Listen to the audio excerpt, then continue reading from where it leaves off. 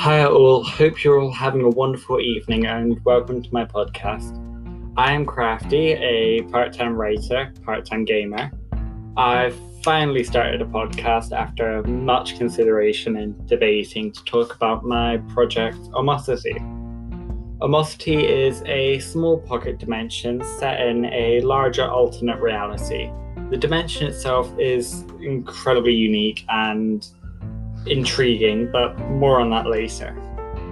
A little bit about myself. I have a college degree in game arts and will be going to university this September to study game racing and game development.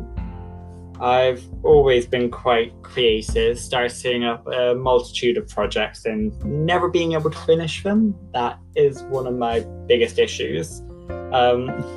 My hope is that by investing more time into this project and creating a community around it, I'll be able to stick with the project until I feel happy with it. What I'm using to store all the information on Omosity is World Anvil. I'm not sponsored before people start sighing. It's a great site for world building, and the UI is so user friendly. It's very easy to use. It's not complicated in the slightest. On to information about Omosity.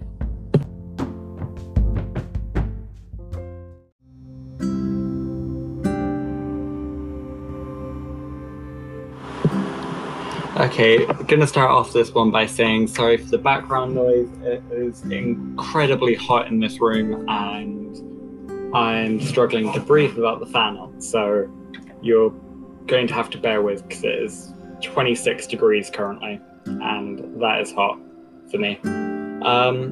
Okay, so Omosity is a joint project between me and an amazing artist that I've been working with for a long time now. He has so many wonderful designs and I'm looking forward to seeing what he does with these unique and slightly disturbing creatures.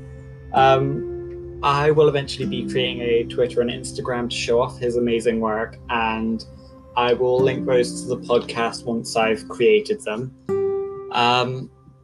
And hopefully you guys will also use them to tell me your theories or show me your fan art, because those would just be amazing to see.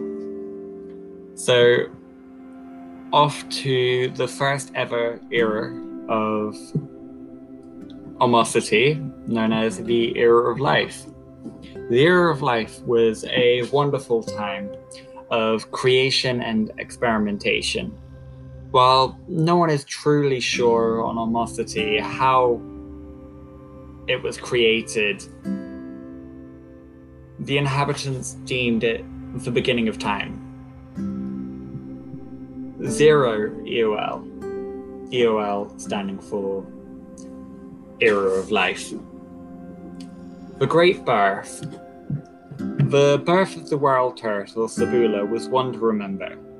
In her creation, an empire, an entire pocket dimension, opened, allowing her to create an entire galaxy to her every whim and need.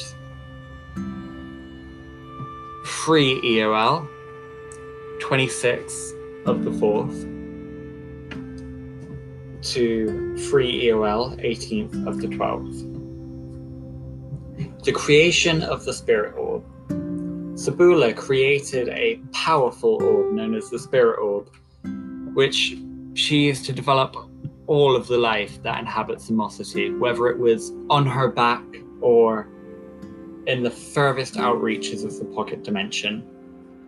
But it wasn't only used to create life. Whoever held the Spirit Orb held the powers of Sebula, and arguably maybe even more power.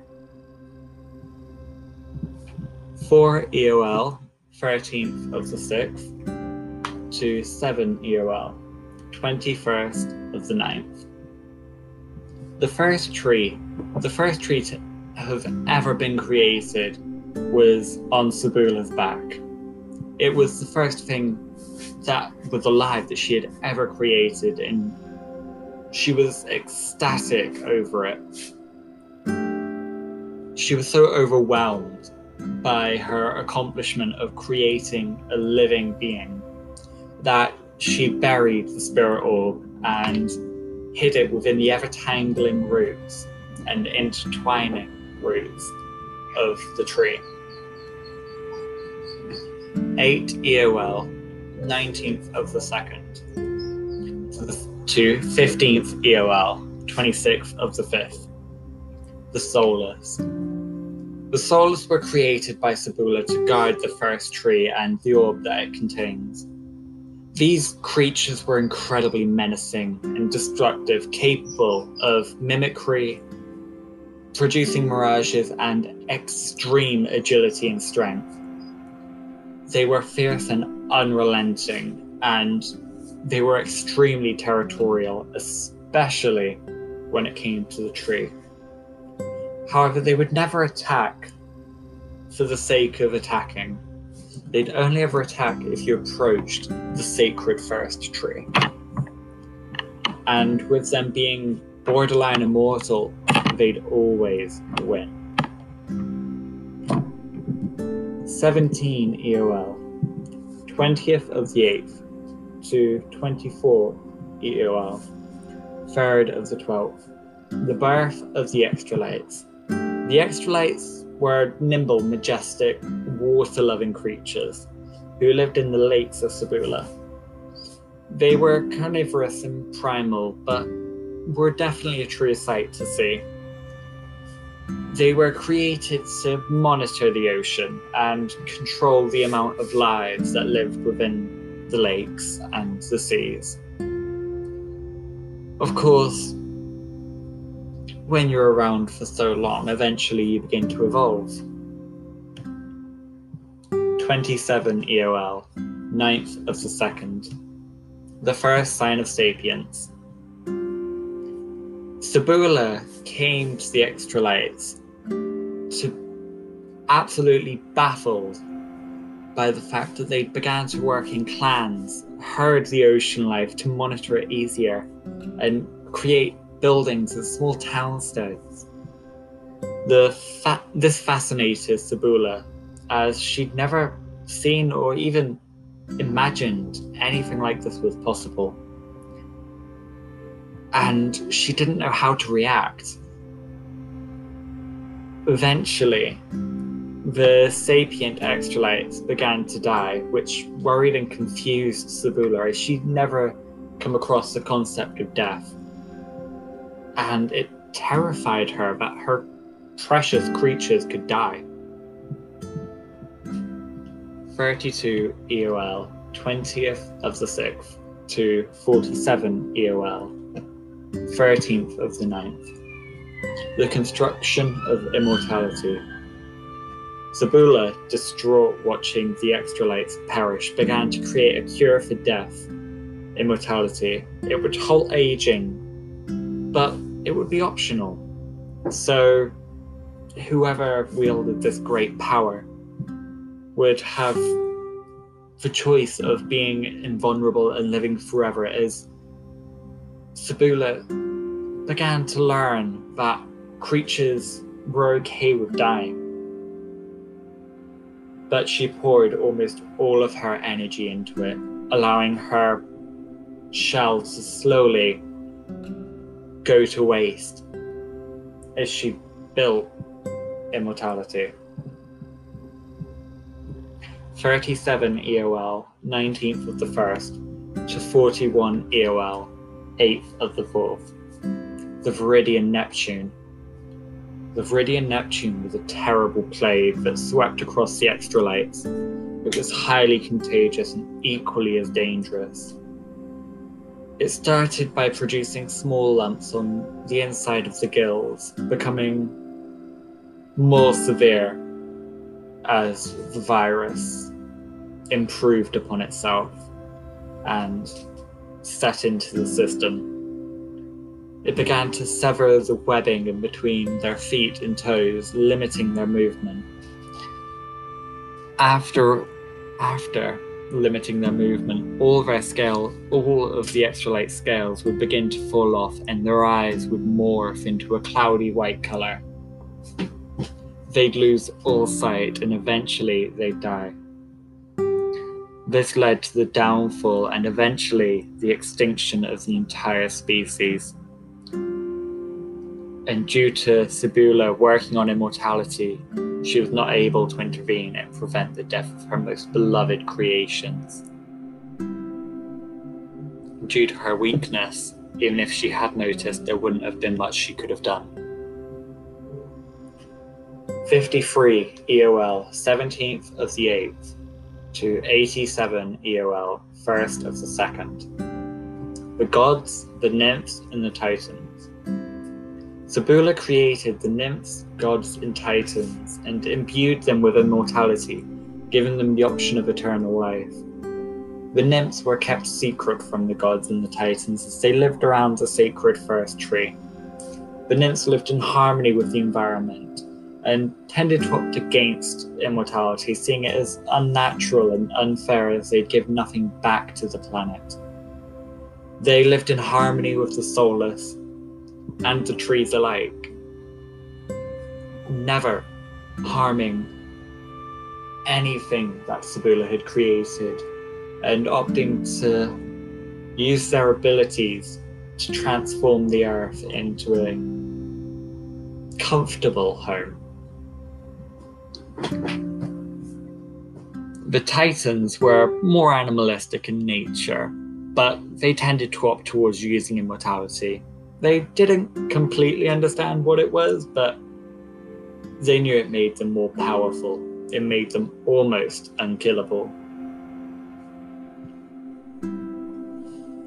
The gods were incredibly selfish, always going for immortality with never having an exception. They would destroy forests, build over lakes, and ruin everything they touched, being absolutely despicable and disgusting creatures. But Sebula never saw an issue with this, as she could have always made more life, and she did always intend to.